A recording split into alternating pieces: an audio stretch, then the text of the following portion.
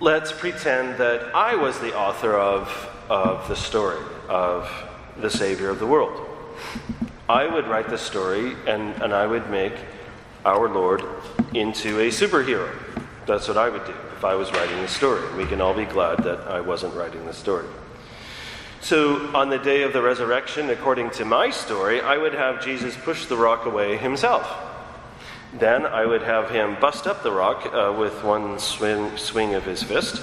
And then, of course, the soldiers guarding the tomb would be a little bit surprised. So then he would go up and he would punch each of those guys in the head. And then he would begin to exact revenge on all those that were mean to him and who crucified him. So he would surprise Annas and Caiaphas, the high priests, and he would have a few sarcastic comments like, "Remember me," and then he would proceed to punch them in the head a few times. And then he would show up at Pilate's house, and he would be a little bit surprised. And he would, punish Pilate, and then he would go over to Herod and say, I'm the Savior of the world. You killed my cousin John the Baptist. Prepare to die. And then he would, my Savior of the world would be the world's best, superhero. Now, enough of my silly story. Let's go back to the gospel. Jesus doesn't go to see any of the Roman soldiers, none of the temple guard who were Jewish soldiers. He does not go to see Annas and Caiaphas. He does not visit Pilate. He does not visit Herod. He visits none of his persecutors. He does not do anything out of revenge. Nothing. Nothing.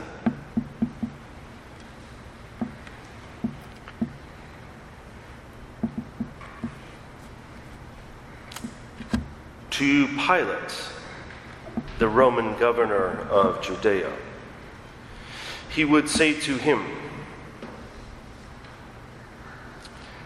before his crucifixion, "My kingdom is not of this world." Pilate had asked him, "Are you a king then?" "My kingdom is not of this world. If my kingdom were of this world, my followers would strive that I not be given over to your hands. But as it is, my kingdom is not of this world. Therefore, my followers are not striving to protect me from the coming crucifixion. Nor am I calling down to my defense 12 legions of angels, with which no one would have any chance whatsoever of contending with, nor am I defending myself. Nor am I defending myself. I make statements about what the truth is, but as to any accusation of wrongdoing, I make no reply. On the day of the resurrection, our Lord proceeds to be a resurrected king in a kingdom that is not of this world. He is not a superhero. His kingdom is in this world, but his kingdom is not of this world. Who does he go to see? We believe that the very first one that he went to see, of course, was his mother. That, of course, is not recorded in any gospel. That is a tradition, but it is not part of the written tradition. As St. John makes clear at the end of his gospel, as he also does at the end of the book of the Apocalypse, as he says here, he says something similar at the end of the book of the Apocalypse, but here in the 20th chapter of St. John, he says, "Many other signs also did Jesus in the sight of his disciples, which are not written in this book." Which are not written in this book. The only thing that Scripture tells us definitively is that there are many things not included in it. Never does it ever say everything is included. Jesus did lots of things that are not written in this book, and even St. John says, with regard to the disciples, not even everything is written in this book. We believe that our Lord visited his mother. It is the most fitting thing. Then we have very touching stories of how it is that he visited with Mary Magdalene. Mary Magdalene was the one who went first to the tomb. She went not only once, but several times. And yesterday we had the gospel of her going and thinking that she was speaking to the gardener. And she said to him, "Sir, please tell me where you have put the body, and I will take the body of my Lord, and I will take it and put it, where it should go." And of course, it wasn't the gardener, it was Jesus himself. "Rabboni," he says. She says, and after he calls her by name. Mary Magdalene was the very one out of whom our Lord had cast 7 demons. She was the one who anointed his feet a week before his crucifixion, who he defended publicly, saying, "Leave her alone.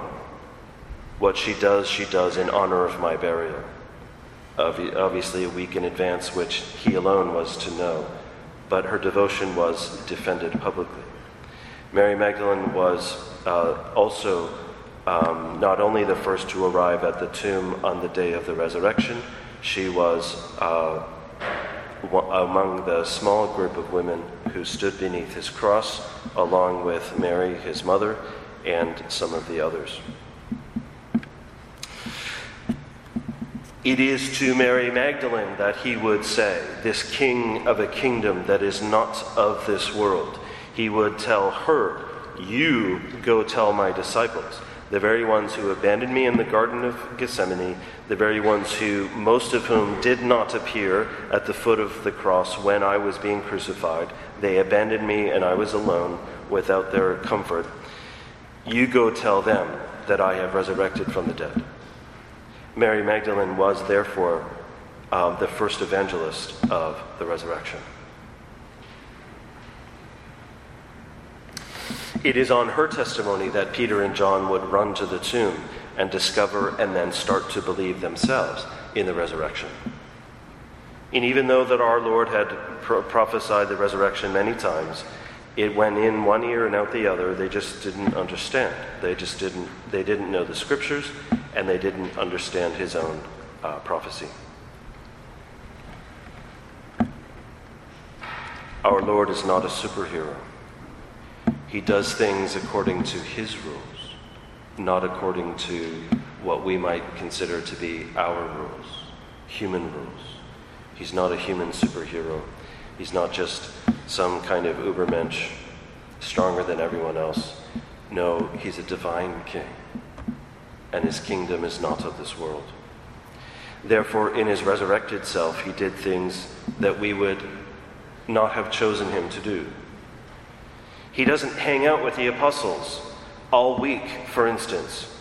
The first week after the resurrection, he appears to them on the Sunday, and then again the following Sunday, as is made plain in the gospel today. After 8 days, he appears to them again. And we know that he didn't appear to them in between this time because, St. John's statement notwithstanding, because John makes it clear that Thomas, there was never an opportunity where Thomas had to examine the wounds, the glorified wounds of our Lord in any detail, and then go from unbelieving to believing. Therefore, he let the apostles alone for 7 whole days in between Sundays. This is a surprising thing. But we notice that in the context of today's Feast of Mercy, Divine Mercy, how merciful is this King? I would have a superhero exact revenge for the sake of justice. It is not the will of our Lord. There is no justice. There is no revenge. There's justice. But the justice comes later. He would say of himself, I judge no one. I am not come to judge. The judging, though, comes later. He will come back, as we say in the Creed. He will come back to judge the living and the dead. Later on, he will be a judge. But on the day of the resurrection, and in between the resurrection and the ascension, he's not judging. He's not condemning. He is being merciful. First of all, to those of his followers. To Mary, to the Marys, we might say, to the apostles. He is being very gentle. He is being merciful. And he never goes to see any of his enemies. He doesn't care about them. They will all be taken care of later. Now, I shouldn't say that he doesn't care about them. Obviously, one of his enemies we know for sure, one of the Roman soldiers, the very one who would open up his side with a lance. Tradition calls him Longinus. And we believe that he was converted, that he believed, and that he lived a holy life and died in the odor of sanctity, and we call him Saint Longinus. That very wound that he opened up in the side of our Lord, into which St. Thomas the Apostle put his hand and then began to believe, that wound was caused by, at first, an enemy of our Lord who converted. All of the enemies of our Lord were given opportunities to convert. All of them. How many took up that invitation is for God to know.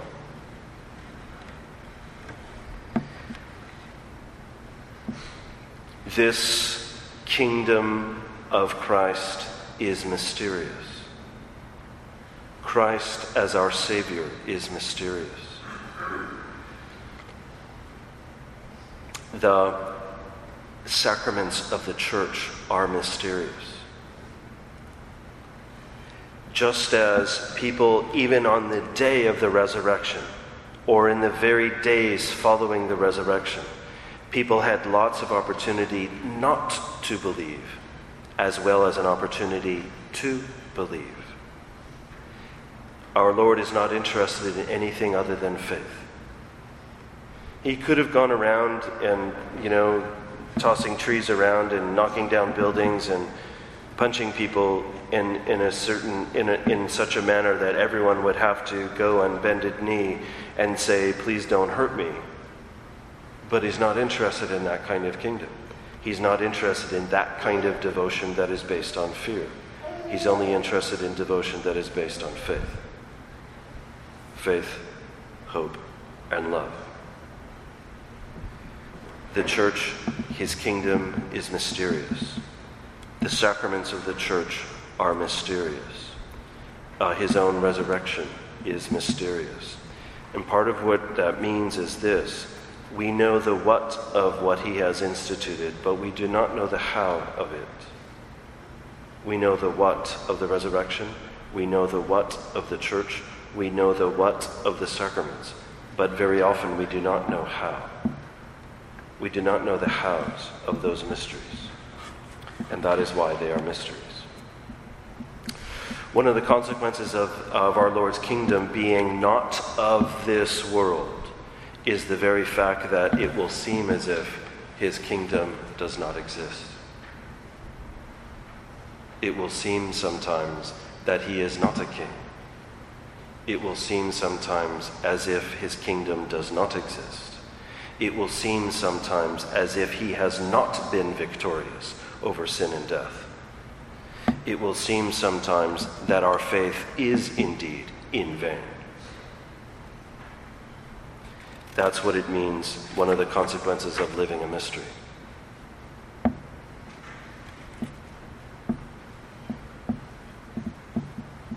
St. John says at the beginning of our epistle today, whatsoever is born of God overcometh the world.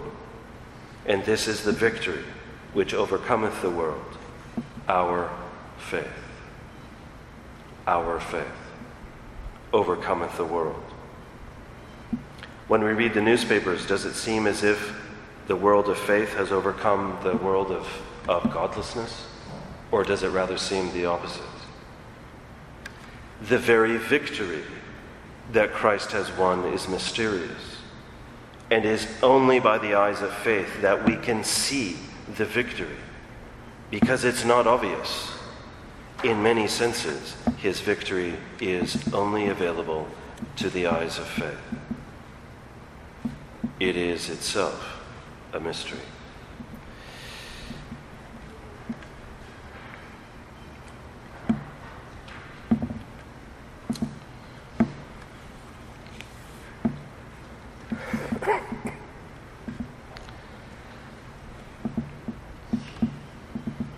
In the post-communion prayer of this Mass, we say that we will read in a few minutes' time. We will pray that we will beg that God grants us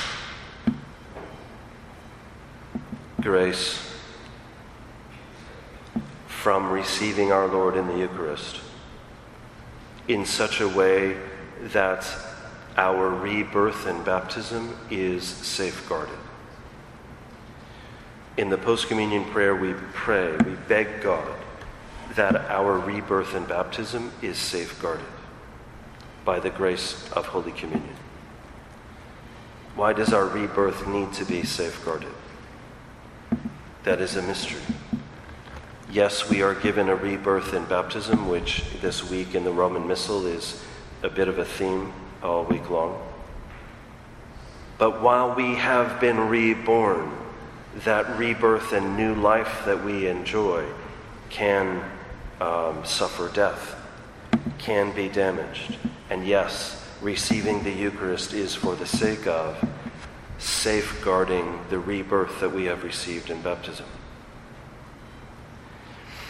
That too is a mystery. While we have been reborn, we can lose that new life, and we can not enjoy the heaven forever, as is our destiny.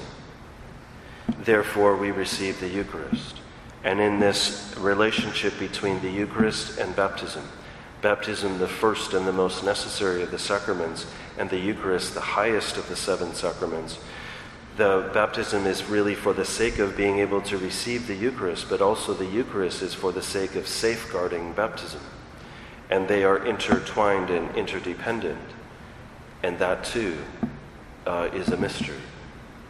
But our Lord makes himself available to us in his tender mercy, a gift of himself, whereby we are able to become a little bit more like himself, so that we will be like our King.